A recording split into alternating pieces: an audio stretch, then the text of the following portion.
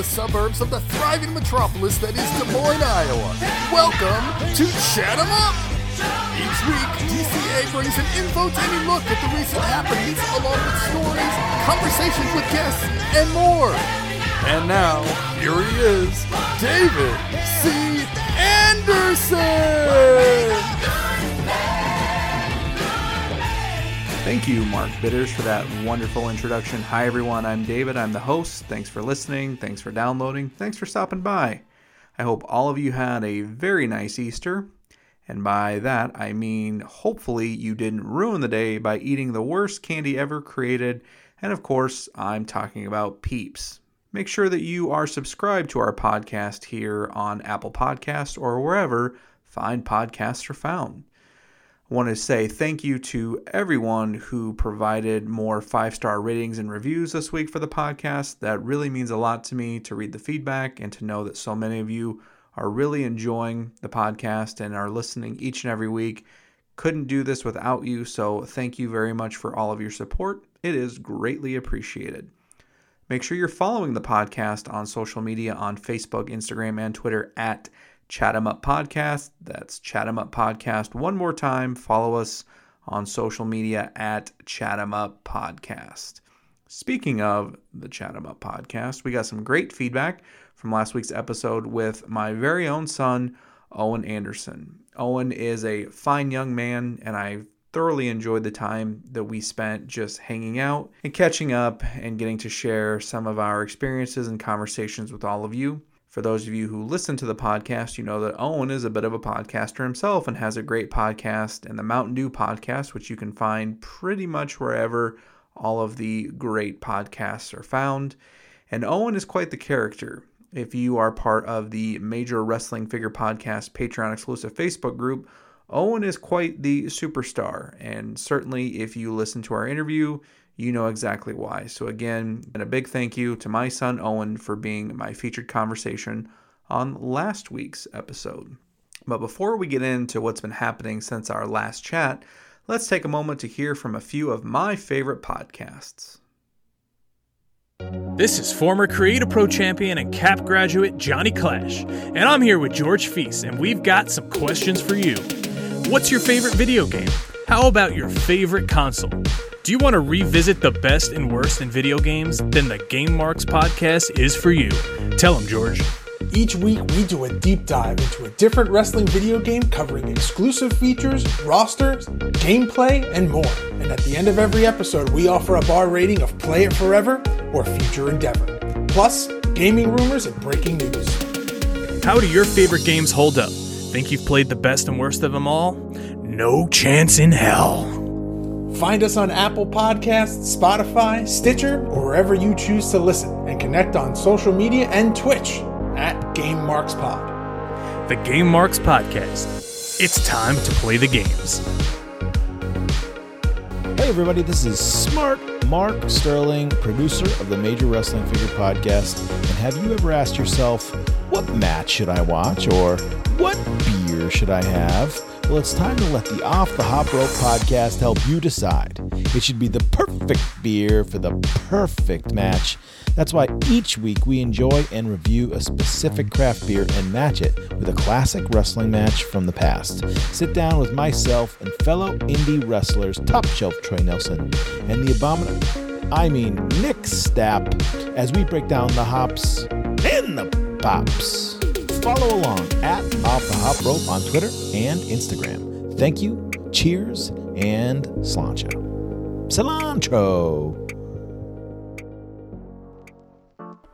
What's up, everyone? This is Danny Tancredi, Johnny Tancredi, and Papa Bear. And we are the Card Foundation Podcast. Are you looking for advice on what your wrestling card collection is worth, which rookie card to invest in, or what to look out for when submitting cards to be graded? Then this is the show for you. Each week we discuss the latest buzz within the wrestling card hobby. We also take a deep dive into a different wrestling card set, from 1985's O-Pee-Chee to 2020 Topps Finest and everything in between. New episodes drop every Thursday and are available on Apple Podcasts, Spotify, and wherever else you listen to great podcasts like this one. Also, make sure to follow us on Twitter. We are at CardFoundPod, and on Instagram at CardFoundationPod to keep the conversation going all week long. So, When it comes to wrestling card podcasts, we are the best there is, the best there was, and the best there ever will be.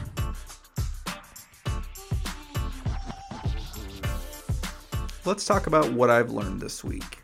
What I've learned is always be careful about allowing other people to define what your overall worth is, whether it's in your personal or your professional life. Do not allow the opinions of others to dominate the perception of your importance in this world. Never make someone a priority when all you are to them is an option. Make time for the ones who make time for you. In the What I'm Watching segment, Major League Baseball is back, baby! Cubbies are looking a little suspect right now. Didn't have a great opening day, dropping Game 1 to the Pirates, but they did come back in Game 2 with Pirate Killer Big Game Jake Arrieta on the bump, and were able to right the ship. See what I did there? My biggest concern for the Cubs in the 2021 season is without a doubt the bullpen. Well, the bullpen and the prospect that the front office will end up dismantling the team before the All-Star break, but I don't know if that's actually going to happen. I guess I'm just going to have to tune in to the other 160 games and find out exactly how this season shakes out. Last Thursday, I received my second dose of the Pfizer COVID-19 vaccine. I had the same arm soreness for a couple of days as I did with my first dose and some general fatigue, but nothing too serious, and I'm just so thankful that I was able to get my vaccination completed. I'm also very excited to see that so many of my friends are posting online that they've either started or have now finished the shot process too. It's so many, in fact, that I'm actually starting to keep track of where my squad is with their vaccination schedules, because I'm ready to get back to being able to safely spend time with my crew. And again, I'm just so grateful that within the next 30 days, my inner circle will be able to safely resume spending time together after over a year apart. I'm also very happy to report that I will be 100% fully inoculated and vaccinated for my upcoming trip to Wisconsin to take part in the Major Wrestling Figure Podcast Live 7 and ACW Wisconsin Water City Wrestling Con events. Both of these shows are sold out. If you didn't buy tickets, you have no one to blame but yourself. For those of you who did buy tickets, I can't wait to see all of you in Oshkosh. I'll be giving out free hugs with your proof of full vaccination. For those of you who aren't fully vaccinated yet, well, I guess your consolation prize will be an L bump.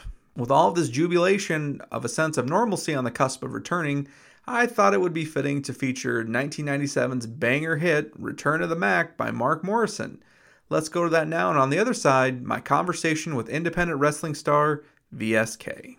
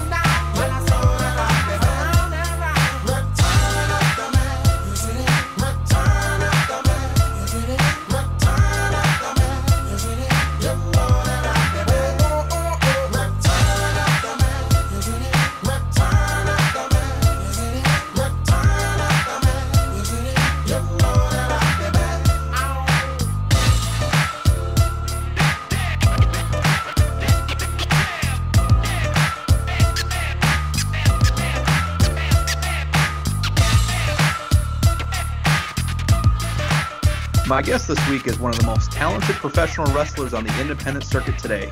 He is the reigning Creator Pro Wrestling champion, and on April 8th, you can see him defend his Creator Pro title in the main event of FWF Live against the one and only Matt Cardona. Please say hello to VSK. Hey, Vinny, what's going on, man? How are you? how does the world find you on this wonderful evening? Oh, well, since this has been such a breeze to get set up, first try, no problems at all.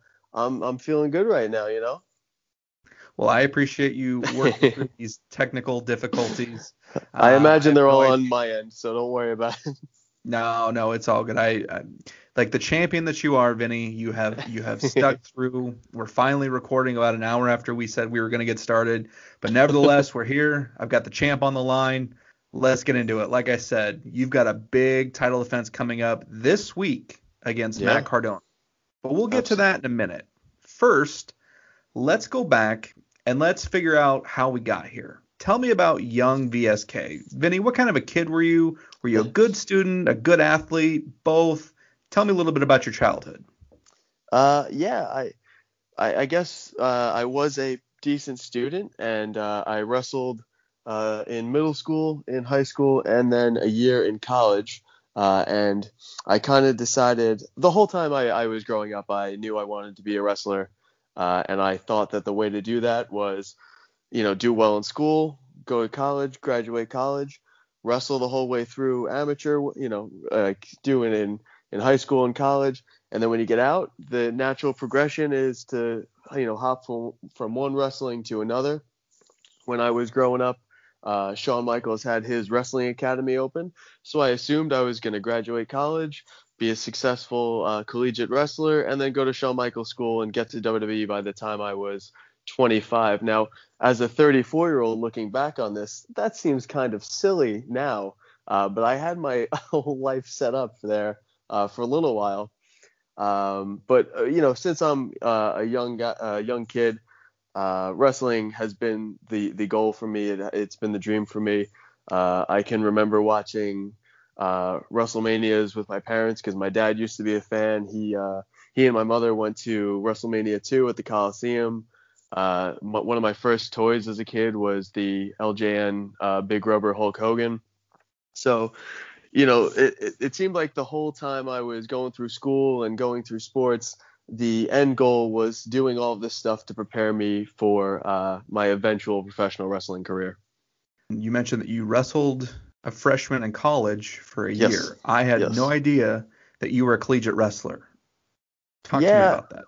So, like I said, I kind of just always thought that was the path. I graduated high school in 2005, not to age myself, but I already told you the exact number, how old I am. So when I started wrestling in middle school, it was right around the time that guys like Kurt Angle and Chris Benoit were showing off their, mat wrestling chops. And I was just kind of okay, this is what you got to do. So I did okay in middle school. I did decent in high school, but I did not place in the county tournament, which was always my big dream. So when I got out of high school, I said, I'm going to go to SUNY Oswego in upstate New York. I'm going to join the wrestling team there, and I'm going to try and make up for what I, didn't get accomplished in high school. But unfortunately, things just didn't work out being away at school. I ended up getting very homesick. I was dating my girlfriend, who's now my wife, and being 6 hours away from each other just wasn't working for us. So I ended up wrestling for the first semester and then deciding to not go back for wrestling in the second semester. Finished up school when it started back in the second semester. And then I actually came home and helped coach my high school team for a year. And that was kind of in that time between my 1 year away at college and when I started wrestling school, that was kind of when I got things together and my ducks in a row to begin that journey of professional wrestling. That's when I started, getting more serious with the gym and trying to look into this and how one becomes a professional wrestler. Because by this time the Shawn Michaels school had already closed and I didn't know much about independent wrestling. I didn't know where you go to do that or how you start training. I just knew that there were schools out there, but I didn't know where they were, how to even, enroll in one. So we come back again to the amateur wrestling, to the collegiate wrestling. What weight class were you wrestling under? Oh my goodness. Do you remember? Of course I do. This is part of my body dysmorphia still to this day. My senior year of high school, I weighed 135, and I still can look in the mirror and see myself as a 135-pound wrestler. When you were watching wrestling on television, guys at the time certainly came up through the amateur ranks. But I guess my question is, did you actually enjoy amateur wrestling, or was it something that the only reason you were doing it was because guys like Kurt Angle had gone the amateur way and you felt like that was the path that you had to take also? Or did you actually enjoy amateur wrestling while you were trying to fulfill that path that you felt you had put yourself on at the time? I did. At the time, that was some of the best times I'd ever had. That was in a lot of ways the thing that got me through high school and turned me into the person who I've become. Like I said, I think that was when I started doing it. It was like, okay, this is the path to getting a professional wrestling start. But then once I was there, it kind of just takes over, and that became my world then, where obviously I was still watching professional wrestling, but everything I was doing involving collegiate wrestling kind of took over for me. I was very happy to be wrestling to the point where me and my friends used to break into the school at night and on weekends to train extra. And we would do like 3, 4, 5 mile runs as a team just to get as much of, the wrestling experience as we could. I absolutely loved it. And I think that it helped, like I said before, shape who I am as a person today. I didn't know this at the time going into it, but there's a lot of discipline that gets taught to you in wrestling. There's a lot of body control, mental control that I probably wouldn't have tapped into or been able to tap into as quickly as I did had I not, started wrestling. And it's a really cool thing when you start doing that young, where you actually, you grow up, you kind of grow into yourself and have this thing that's guiding you without even realizing that it's guiding you. So you mentioned previously that your parents went to WrestleMania 2 at the Coliseum there on Yes. Long Island. So obviously you were exposed to professional wrestling at a pretty young age. Do you remember what your first memories of pro wrestling were? I actually do. So there's a couple that are just like bits and pieces. I can remember my dad used to once a month go to whatever magazine shop or cigar shop and get me the newest wrestling magazine. And I remember him bringing home one. I had to be like maybe 2 or 3, and I remember him bringing home one that had Hogan on the cover. I remember that we used to watch Superstars every morning. That was what was on the TV while I was eating my breakfast as like a toddler. But the first match that I actually remember is WrestleMania 7, Macho versus The Ultimate Warrior. I actually have those 2 Mattel figures right front and center in my display because of how much that match means to me. I remember sitting on the couch watching it with my mom, my dad, my uncle, and my aunt, holding and hugging my Macho Man wrestling buddy, and just being kind of overwhelmed by all the emotion that was in that match. That was like the first time where I had this reaction to a wrestling match where it was more than just like, these are cool moves or these are larger than life cartoon characters. When Macho and Elizabeth finally got back together at the end, I remember as a child getting emotional about it and being like, this is something special. And I think ever since that moment, I've just been so enthralled and so hooked on it that it's my greatest addiction, this professional wrestling thing. And that's wild to me because I don't know you super well, and I've always known you to be a Shawn Michaels guy. But Yes. Listening to the story, you're I guess the first guy, you're a Macho Man guy at heart at first, right? Definitely, big time. And I remember as a kid, my dad, when I asked him, because wrestling as a kid, that was like the thing that completely just overtook my life. I played with like Batman and Ninja Turtles figures, but the main thing that I wanted to do was read wrestling magazines, play with my wrestling figures. I used to give my parents quizzes about the happenings of current day WWF, who won this match and what's this guy's finishing move. And Macho was that guy that kind of like, Hogan attracts everybody. He's the big, larger-than-life superhero. But I remember seeing Macho and being like, this is my guy. This is the colorful, flamboyant guy that I have this like deep connection to.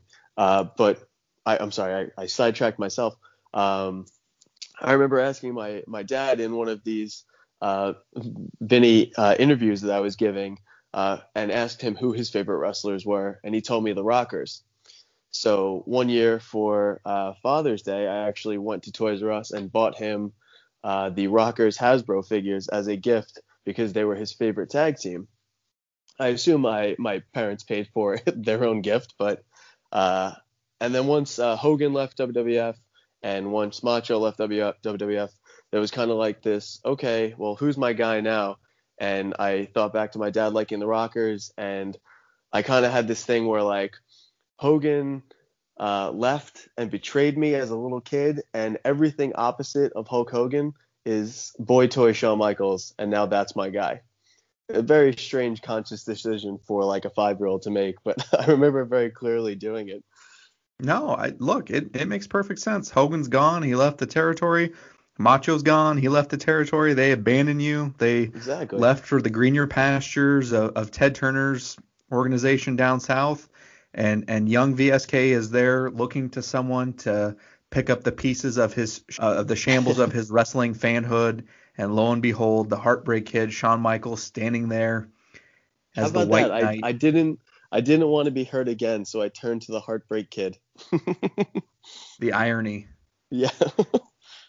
So it's interesting. So you start out as a fan. You start out as a big Macho Man guy. And then as you get a little older, and again, as Hogan and Savage leave the territory, there's Shawn Michaels. And really, so from about 1994-ish until present day, you've been a Shawn Michaels guy. So that's my guy. You shared the story that one of the big reasons that you picked Shawn as your favorite was because your dad had previously told you that the Rockers were his favorite. So you were already predispositioned to like Shawn Michaels. You decide that, all right, the Heartbreak Kid, he's my guy. So now we're talking about, like I said, 1994, 1995. Shawn is really coming into his prime as a single star. He's getting ready to get the big push. He's going to start main eventing WrestleManias. Where did you sit as a fan seeing Shawn Michaels go from being, as Gorilla Monsoon used to say, a tag team specialist with the Rockers to now morphing into the solo act, the Heartbreak Kid?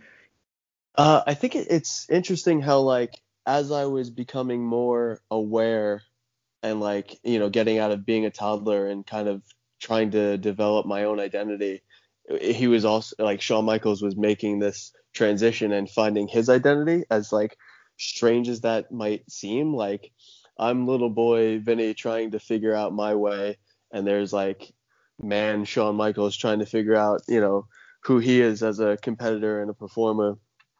And I think we kind of just both found our stride around the same time, to the point where his progression affected my progression. And that's just, I tried to emulate him in everything I did. I tried to talk like him. I tried to have his mannerisms.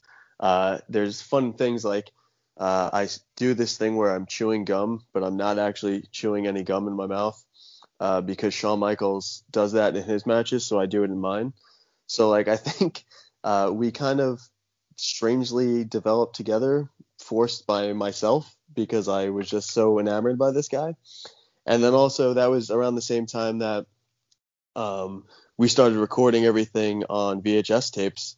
So, like, I had all these major pay-per-views recorded on VHS tapes, and it was like the growth of Shawn Michaels that I would just watch over and over and over. And I just wanted to study all of his matches. I can't even tell you how many times I've watched the 95 Royal Rumble and seen that one foot hit the ground. We touched a little bit about your fandom of Shawn Michaels. I've been told that you have actually named the man cave that is in your home after Shawn Michaels. So tell everyone the name of your man cave and then talk to me about some of the Shawn Michaels memorabilia that you have, specifically what I know is front and center on the wall behind where you're sitting right now. Well, this is funny because I was just at Brian's house this past weekend, and I was commenting on the fact that he decided to name my man cave Hickens Bottom, which is hysterical, and I'm all for calling it that because it's too good not to. But when I first redid my basement, decided it was going to be a wrestling-themed man cave, the literal first thing I did was open Microsoft Paint, and I counted out how many frames I would need, and then tried to figure out a layout for those frames of what would be the best-looking way to display all of the Shawn Michaels WWF magazine covers. So it's the only thing I can compare it to is like a headboard. If you had like a headboard of picture frames, that's what's right behind my couch looking at my TV. And it goes from his first cover as the Rockers all the way up to his last cover for WrestleMania 26. And I have them spread out in this like fun little design in chronological order. And then beyond the magazines, I have two of the like 6 foot or whatever it is, 5 foot Detolfs that have 10 shelves or 8 shelves, whatever it is, of Shawn Michaels' career through figures, being the Hasbros, the AWA figures, Mattel, Jakks, like all in order of, I've got a shelf that's just the Rockers, a shelf that's his breakup with Marty, a shelf that's just like 94, 95 Shawn, 96 Shawn, all the Boyhood Dream type figures. So a little crazy there. And then I have 2 other Detolfs that are just random displays, and I have Shawn Michaels front and center in my new gen shelf. I have a Hasbro shelf that has the Rockers front and center, and then I have 2 more shelves with all of just the excess overflow Shawn Michaels that I didn't know where to put, like his Maximum Sweat and the Shawn Michaels dressed as Hulk Hogan Ruthless Aggression figure. So I just have, I guess you'd say, too many Shawn Michaels figures. Well, hey, you sold me on the fact that you are a chronological display guy. That's how I am. Oh, awesome. My OCD just kicks into overdrive if things aren't displayed in chronological order. So I'm right there with you. So is it a fair assumption to say that you have every Shawn Michaels action figure that's ever been produced? I'm gonna be truthful and say I probably don't. There were definitely times in the Ruthless Aggression era where I was like, this figure sucks. I don't want it and I don't need it. So I probably didn't get them. I know there's one, like there's a classic superstar Shawn that's in black tights with white like zebra print hearts that just has no like accessories to it. It's just like plain black and white deco, and I had never seen it before until I went down this rabbit hole, and I was like, oh, this figure's not that great anyway. I have a bunch of other figures with this head. I don't need that one. And now every day I look at it and I'm like, should I just bite the bullet and buy it? And I feel like there's a lot of figures. The answer is yes. The answer is yes. I feel like there's a lot of figures like that, like the Deluxe Aggressions one, where it's like they're exactly the same as the regular Aggression ones that I have. And it's just like, I was never trying to be like a completist of this, but I think basically Brian bullies me into being a completist, and Brian will just send me a link to a YouTube, an eBay auction at 2 a.m. and be like, you need this. And it's like, I guess I do. I don't know. I just want to be friends with you. I guess I'll buy this figure. Yeah, he's a pusher. He's an enabler. Of course, when we say Brian, we're talking, of course, about Brian Myers. Last thing about Shawn Michaels. So obviously, I'm sure the question that you get or talk in circles of wrestling fans is always, when it comes to Shawn, is, well, what do you think is Shawn's best match? Or what do you think, what is your favorite match of Shawn? So I'm going to flip the script on you a little bit. I want you to tell me your favorite Shawn Michaels match that isn't one that every fan always chooses. Not the Iron Man match, not the ladder match from WrestleMania 10. Give me one of VSK's favorite Shawn Michaels matches that isn't in the top 2 or 3 that everybody always chooses? Okay, so there's one on Monday Night Raw. It's Shawn's first match back after losing at WrestleMania 10. They have a match, Razor Ramon and Shawn Michaels one-on-one on Raw. I think it happens in July or August of 94. I would check the network, but WWE decided they don't want me to watch wrestling anymore. That's one of the best singles matches I've ever seen. There's a tag match that's right around the same time that was either on Superstars or Mania. It was on the network under the Shawn Michaels VHS section. It's Shawn Michaels and Diesel against Razor Ramon and 1-2-3 Kid. One of the best tag matches I've ever seen. They're doing stuff in 1994 that is maybe I would say at best common now, but they're still doing stuff that you watch. This match stands up in 2021 when you can watch AEW and they're doing some of the most spectacular things you've ever seen in the world, or an NXT TakeOver tag match. I would hold this match in the same light. There's also later Shawn, 2007, there's a series of matches he has with Randy Orton. And there's one really good one where the stipulation of the match is he is not allowed to use the super kick. So that's a fun match where they find creative ways to do falsies and things like that. And then my last one, Raw, I want to say it's New Year's Eve or New Year's Day, either 2003 or 2004. They are in San Antonio, Texas, and it's Shawn Michaels versus Triple H for the world title. Unbelievable match. The selling in that match is another level, and just the story they're able to tell without doing any crazy high spots is just amazing. How's that? That's pretty impressive. I figured you'd give me 1 or 2. I think you gave me 4 or 5. Hopefully everybody was taking notes. Yeah. And when they get done listening, they can go online to other areas, sources, whatever we want to call them, and seek out these matches that VSK has given us. Go back and let's do our Shawn Michaels homework. And let's go and relive some of those great memories. Yes. Let's talk about how you made the decision to become a professional wrestler. At what point in your life did you decide this is something that you wanted to pursue? And really just tell me, Vinny, how did you break into the business? Well, I think for me, when Vince McMahon said the boyhood dream has come true, that rang so true with me that it shook me to my core, to the point where I was okay, this guy dreamt his whole life of being a professional wrestler, and now he has reached the pinnacle. So that means that it's something that is achievable. It's something that, actually can happen for somebody. And I said, this is the path that I'm going to go down. So that's 96. So I'm 9 years old at this point, and I'm already a super fan who's crying at Macho and Liz getting back together, whatever that was, 3-4 years earlier, or no, 5 years earlier. So I think that WrestleMania 12 match really solidified it for me that there was no other path to take. I wanted to have a boyhood dream that gets to come true as well. Fast forward, after coaching a year back at my high school, so I'm 20 years old now, I started lifting weights and trying to get myself in better shape, because like we just discussed, I was 135 pounds. After, I want to say, maybe a year of trying to get myself where I needed to be to start the journey, my wife actually saw in the newspaper that Mike Bucci, Simon Dean, Nova, all of these names, he was actually going to be in Deer Park, Long Island, which is about 15 minutes from me, and he was going to be doing a seminar. So I got home from work one day, and she said, okay, hey, guess what?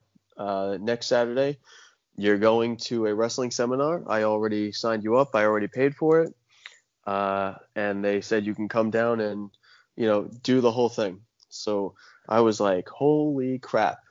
So I had never been in a ring, never been around a ring, didn't know anything about that other than watching the MTV True Life I Want to Be a Pro Wrestler. And I went down to the seminar and just got in the ring, started doing rolls. Some of them I knew from like my amateur wrestling stuff, and then some of them I just winged it. And then they started doing bumps, and I remembered what they did on True Life, so I just gave it my best shot.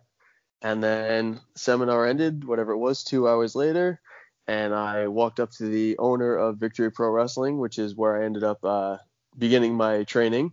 And then I walked up to Nova and I said, hey guys, I want to join your school. Is there something I can do or whatever? And I said, today was day one of ever being in a professional wrestling ring. And they were like, what? How can you be getting in the ring and doing bumps before you learn how to take bumps? And I was like, I don't know. I guess it's just muscle memory because I've been watching this since I'm literally 2 years old. So obviously it was just the guy, Donnie Bon Jovi, the owner of the school. He signed me up. We, did the finances, and the following week I was at the school learning how to actually bump, not just from watching TV. What year is this? This is 2007. So that's the thing, and that's what's crazy to me is, if you're someone who has just learned who VSK is, maybe through Cap TV or through the Major Wrestling Figure podcast, you're not this overnight sensation. I'm killing it on AEW Dark, so we'll get to that. We'll get to that. We're not there yet. But that's my point is, Vinny, you're not this overnight success. Like, you didn't just start wrestling a year ago, 2 years ago. I mean, you're upwards of 15 years in. Oh boy, I hate when people bring that to my attention. But yes, I've been struggling my way through this for a very long time. So, each year I just try and remind myself of how far I've come, but also, try and improve and get better because I'm not where I want to be just yet. So that means there's still more that needs to be done to get there. One of the things that you touched on was when you went to that seminar with Bucci, you were almost a natural, if you will, just in terms of knowing what to do in the ring, literally from watching it on TV. So once you got past the seminar, and then you said the next week you started your actual real formal training, mm-hmm. Did it still come fairly easy to you in terms of learning how to take bumps properly? Walk us through the progression of, transforming yourself from young man who's never been around a ring, never been in a ring, to now signing up and paying for and attending wrestling school on a regular basis. Well, because it was always my lifelong dream to just be in a ring, I was all ears, and I just want to teach me anything that you can, show me any little thing, and I will attempt it until until I'm blue in the face, and I will get it right, however long it takes. There were definitely things that came naturally. I think I credit that a lot to my athletic background of wrestling for so long. Things like, doing the rolls, like I said, landing on my back. Like I didn't have that timid factor or intimidation to kind of get in there and get my hands dirty. But I also think that a little bit hindered my progression at first because I was taking to things relatively quickly. I think that I was at times not able to realize my place and realize how much more work I had to do. I just wanted more instead of kind of focusing in and saying, let me 100% nail this down before I move on to the next thing. Let me make sure I can do this, 10 out of 10 times before we're on to the next step. So doing things kind of naturally is kind of a blessing and a curse because you still have to be humble enough to realize you don't know it all yet. And I think that definitely took a little time to sink in. I just wanted to go, do everything to show off all of these little things that I can do. And maybe I was trying to run at times before I could walk steadily. Another thing that you'd mentioned was you had seen the MTV True Life I Want to Be a Pro Wrestler special from the late 90s, early 2000s. All right, here's the deal, Vinny. You were a kid when you saw this. Yes. And I'm confident in saying you sat down, you watched this, you saw that jabron Rory Fox on there and said, if this guy can do it, I sure as hell can do it. Am I right? Hey, listen, I don't want to say anything bad about Rory Fox because he's been super supportive to me on social media lately. I don't know what Matt's problem is with him. He seems like a nice enough guy to me, but I did think, okay, all shapes and sizes can at least get an opportunity doing this. So we've talked about deciding to become a pro wrestler, going to the training seminar, starting your training. So how long after you started your formal official training, how long was it before it was determined, all right, VSK, you're ready to have your first match? I want to say it was 8 months. I think my first match was either August or September, and it's so long ago now that I honestly can't remember. But I think I started in February, March, so maybe it was October then. It was like 6 or 8 months that I actually had my first match, and I was very fortunate in that one of the senior students to the wrestling school, Jay Delta, he was my first match in a tag team match, and he 100% kind of led the way and helped me through the match. And we had plenty of time to train together because he, like I said, he was one of the senior people at the school. So we were always in the ring together. And then I think that very much helped me get through my first match. So you've wrestled obviously all over, and we're going to get to some of those places here in a minute, but really you found a home at Creator Pro Wrestling. And as I mentioned at the top of the show, you're the current Creator Pro Wrestling champion. Tell us, who did you defeat to win the title, and what were your initial thoughts of after the match? You've won the match, you won the title, you're sitting there in the locker room, you're taking your boots off, you're getting changed, and you're looking down or across the room, and you're staring at that Creator Pro title. The realization sets in, you're the champion. You're the man now with Creator Pro. Who did you beat, and what were your initial thoughts after getting back to the locker room and just kind of decompressing and letting it all set in? All right. This is going to be super long-winded, so bear with me on this because the title win means a lot to me for a lot of reasons. So I actually beat Johnny Clash, Bear Bronson, Max Caster, Smart Mark, and Pat Buck in a 6-way scramble match. Pat Buck was the champion, and I was the only person in the match who was not a former Creator Pro champion. So a very cool opportunity and a very cool outcome, obviously, to be able to go in with all of those people who had been the champion before, and Pat Buck, who is one of the co-founders of the school, one of the head trainers, and someone who I have known for a very long time and seen him do so much in his wrestling career. To get to be in the ring with him and defeat him for a title, that was like a super meaningful thing to me in itself. This was also August 23rd, 2019, which was exactly 5 weeks after I had my match on Monday Night Raw with the Viking Raiders, where I got injured and separated my collarbone. When that first happened on the Raw, I went down and I knew right away that I was hurt.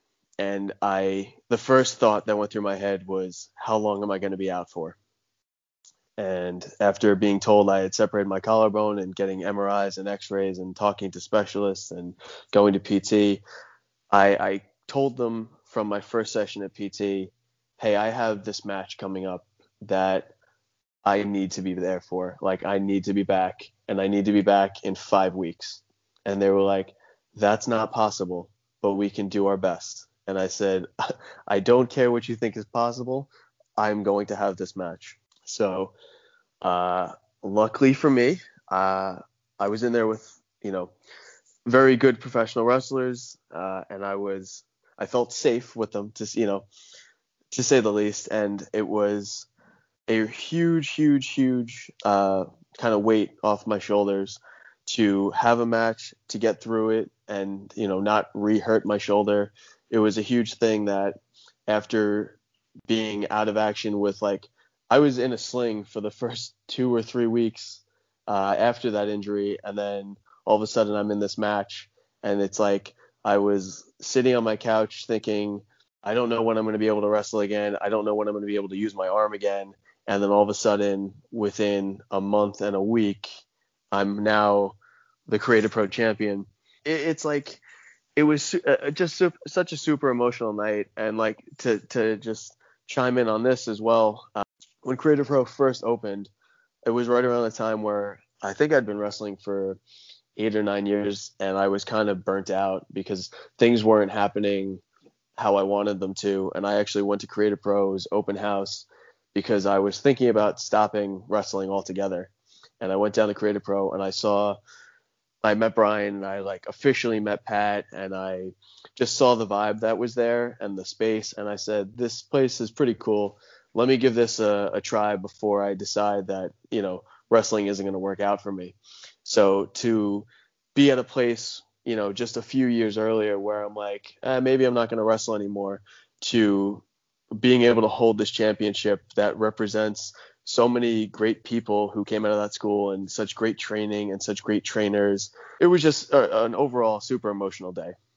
So you mentioned obviously earlier some places you've worked. You just mentioned here, getting that opportunity to wrestle on Raw. Unfortunately, you got hurt, but thankfully you were able to bust it and rehab and get back and not have any long-term effects from that. Not only have you been tearing up the independent scene, you've been on Raw, you've had the opportunity over the last several months in 2020 and into 2021 to showcase that talent you have for All Elite Wrestling. Talk to us about your experiences working for AEW and what you've learned competing on Dynamite and on Dark. So AEW is this very cool thing because everybody there, it feels like everyone's working together, everyone's on the same page, and everyone's just trying to kind of prove their place in wrestling. And in a good way, where everyone wants to have the best possible wrestling show, the best possible matches. Everybody's trying to support everybody else and hold everybody else up for the betterment of the entire company. And that's not something you get everywhere you go. Also to add to that, AEW has a lot of people who I have wrestled over the years, a lot of people that I've helped train over the years, a lot of just friends and people that I consider my wrestling family. So every time I get to go there, it's such a cool experience because it's literally just like hanging out with friends and family. And as far as what I've learned there, TV wrestling is a whole different beast. And sometimes when you're on the indies, you get to kind of do whatever you want, have a little more leeway. But everything is very purposeful there, and it's a TV show, and that, reflects in what you're doing and in your matches and your personality and the moves and so on and so forth. So every time I get to get in an AEW ring, it's just like, it's almost like finishing school, where all of these things that maybe aren't a thought in independence and other matches, they become like front and center. And it's like a fun little test to see if you can hang with these people who are, on TV every week, if you can hang and make it look like a tough competitive television match and not just some guy who's off the indies and doesn't belong there yet. It's been a fun learning experience. It's been a fun get to hang out with your friends experience. And I've honestly really enjoyed my time there, to the point where that is, the goal there. The goal now. If I can get there and make that a consistent living, that would be the ultimate thing right now. I follow you on Twitter and Instagram @isthatVSK. You're a fun follow. I encourage everyone listening, go follow you as well. But what I've noticed is your Instagram is just full of training pictures and videos. We've talked about this. I mean, you're someone who takes their appearance and your fitness and your overall health very seriously. Talk to me about your gym routine. Talk about your nutrition routine. Because, look, if they put a picture of you and me side by side and they said, hey, which one of these two guys pays attention to their caloric intake, goes to the gym multiple times a week, they're damn sure not picking me, Vinny. So, you don't look the way that you do just by counting calories. There's a whole regimen that goes into it. So talk us through your workout routine, your fitness routine, and your nutritional habits. Well, thank you for that. Yeah, no, for sure. I've always known, like, it comes back to what I said earlier, where I still sometimes can see the 130-pound child in the mirror that I once was, and I want to get as far away from that as I can, because I know that that is not necessarily the look that a TV wrestling company is trying to put on their show. So that being said, right now I train 4 days a week. During the pandemic, I trained 4 days a week at my home gym that I built during the pandemic. And then I also 2 days a week go to Stoked Athletics. Check them out on Instagram or Twitter. They are a small group personal training gym where the owner is someone that I met actually back in the day when I was flirting with the idea of becoming a powerlifter. And he specializes in training athletes and former athletes and people just who have an athletic background or people who are just trying to get into fitness. He has a very broad span of what he can do. And I went to him and said, hey, this is the goal I'm trying to achieve. This is how I want to look. This is how I want to feel. And for sure, he has helped a lot with getting me closer to that goal. So much, in fact, that I will tout the workings of Stoked Athletics to the point where I think we're up to now 6 or 7 Creative Pro students and trainers are going to Stoked Athletics to, kind of take that little extra step and, take their fitness a little more seriously. But then as far as the eating habits go, I would love to tell you that I'm super strict and that I'm counting all my calories and that I'm not eating handfuls of M&Ms every day that are sitting in the candy dish right by my front door. But what I have learned is how much I can get away with and how much I need to, I kind of figured out when I need to be strict and when I'm allowed to give myself a break and have a beer on the weekends. But a lot of that just comes with trial and error. For years, I was the super skinny kid who couldn't put on weight, and I was able to just eat Wendy's and Taco Bell and McDonald's and just try and put on a pound. And then as I got older and my metabolism started to slow down, I kind of had to figure out, okay, I can eat healthy for 5 meals a day, 6 days a week, and then maybe on Saturday I can let go a little bit and do a little bit more, drinking and have a pizza or have a burger or something like that.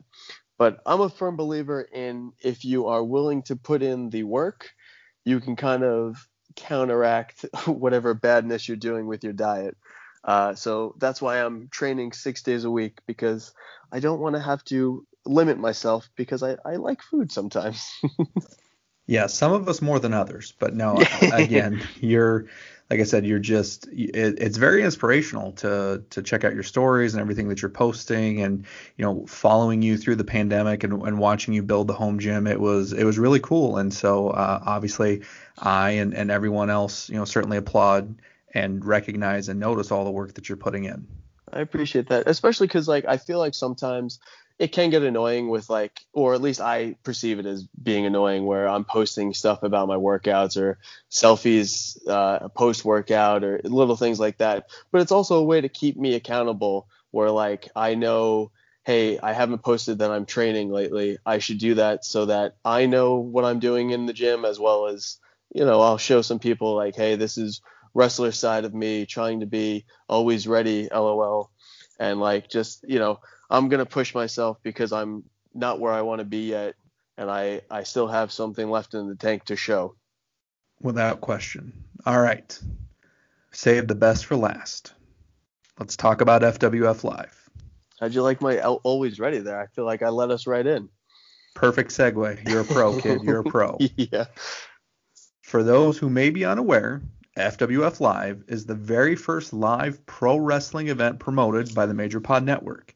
You, VSK, are in the main event of the inaugural FWF Live pay-per-view on Thursday, April 8th. You're going to be defending your Creative Pro Wrestling title against Matt Cardona. Vinny, tell me, what were your thoughts when you got the offer to main event the very first Major Pod Network pay-per-view against one of the most popular wrestlers in the last 10 years in Matt Cardona?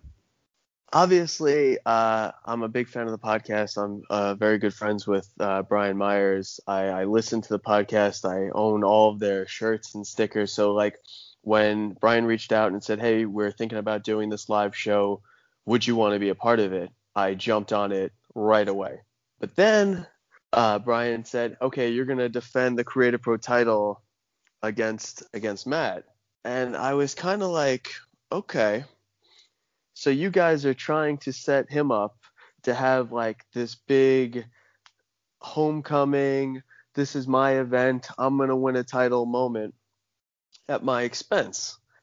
And as much as I want to be a part of this show and I appreciate, that I am going to be a part of this show, I do feel like they're kind of making this this very sugary path to a championship for Matt. But I don't think that I think that he's so set that he's going to have this big moment, and that's all he can think about, that he's going to reboot some personality into me and take this title so that he can have his big moment. I don't think he's taking into account that, like I just said, I take this title super seriously. I take Creative Pro Wrestling super seriously. It means the world to me that I have this belt and I get to defend this place everywhere I go.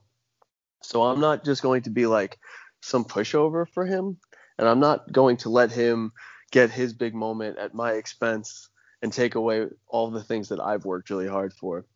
I know he keeps saying that I'm, on the cusp of a big break, but I'm not going to get it at his expense. I think it's quite the opposite. I think he's coming into my world. He's not the indie guy. He's the big TV wrestler, and now he's got to prove himself in my home, at my game, and I don't have any problem saying I don't think he can hang with me. I think that Brian should be renting an oxygen tank for that match, because I don't know if he's going to be able to make it through it. There you go, folks. Pretty strong words from the Creative Pro Wrestling champion. Again, you can be part of history in the making with this debut of the Major Pod Network's presentation of FWF Live. Again, it all goes down on Thursday, April 8th on streaming pay-per-view. You can go to patreon.com/FWF Live to find out how you can see this tremendous main event, once again for the Creative Pro Wrestling title, the champion, our man, VSK, defending against Always Ready, Matt Cardona. Now, Vinny, as we get ready to wind things down here, I went to the Major Wrestling Figure Podcast Patreon exclusive Facebook group, and I asked the patrons there for some questions for our man, the champ. Are you ready?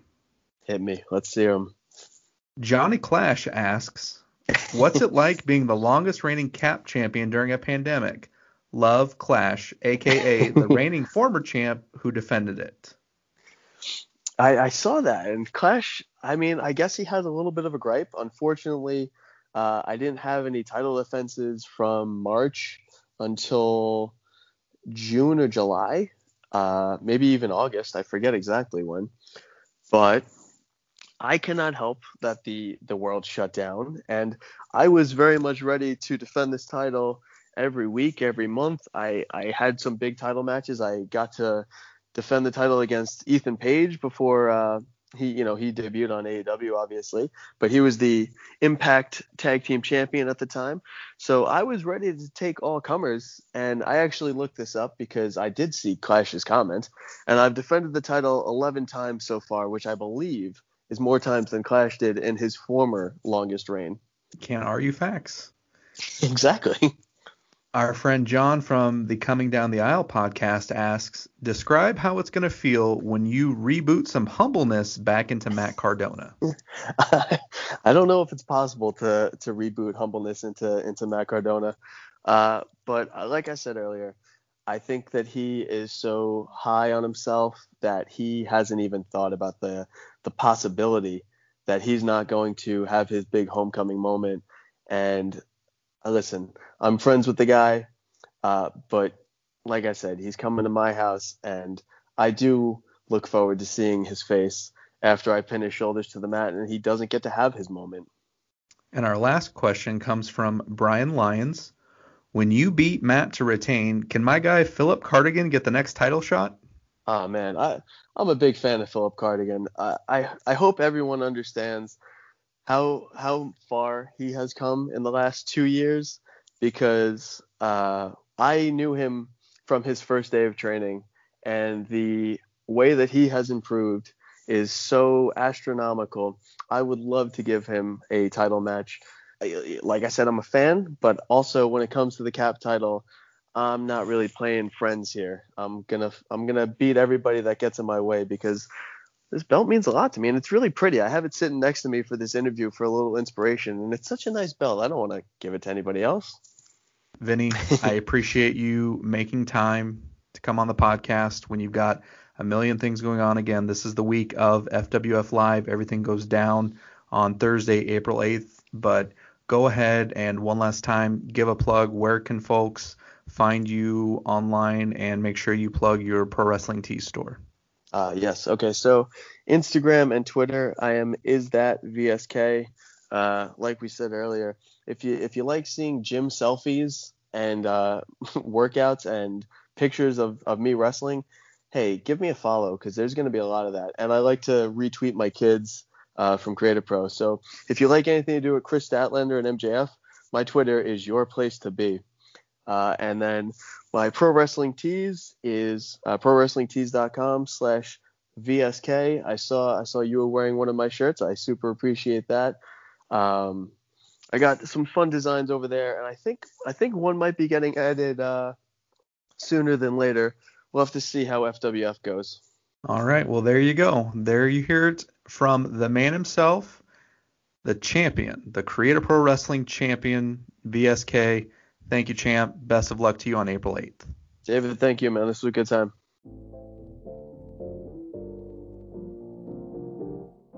I hope you enjoyed our feature conversation this week with independent wrestling star VSK.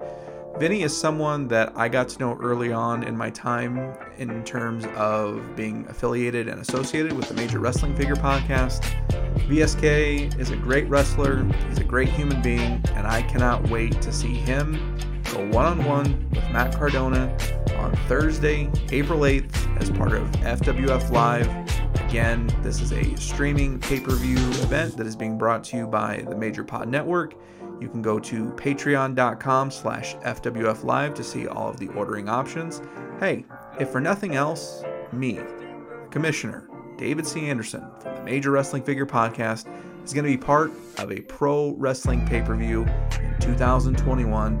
My goodness, what is happening to this country? Big thanks to VSK for the chat. I certainly appreciated it. And that's going to do it for us here this week. As always, please wear a mask, wash your hands, be kind to one another, and Jesus loves you. We'll chat again next week.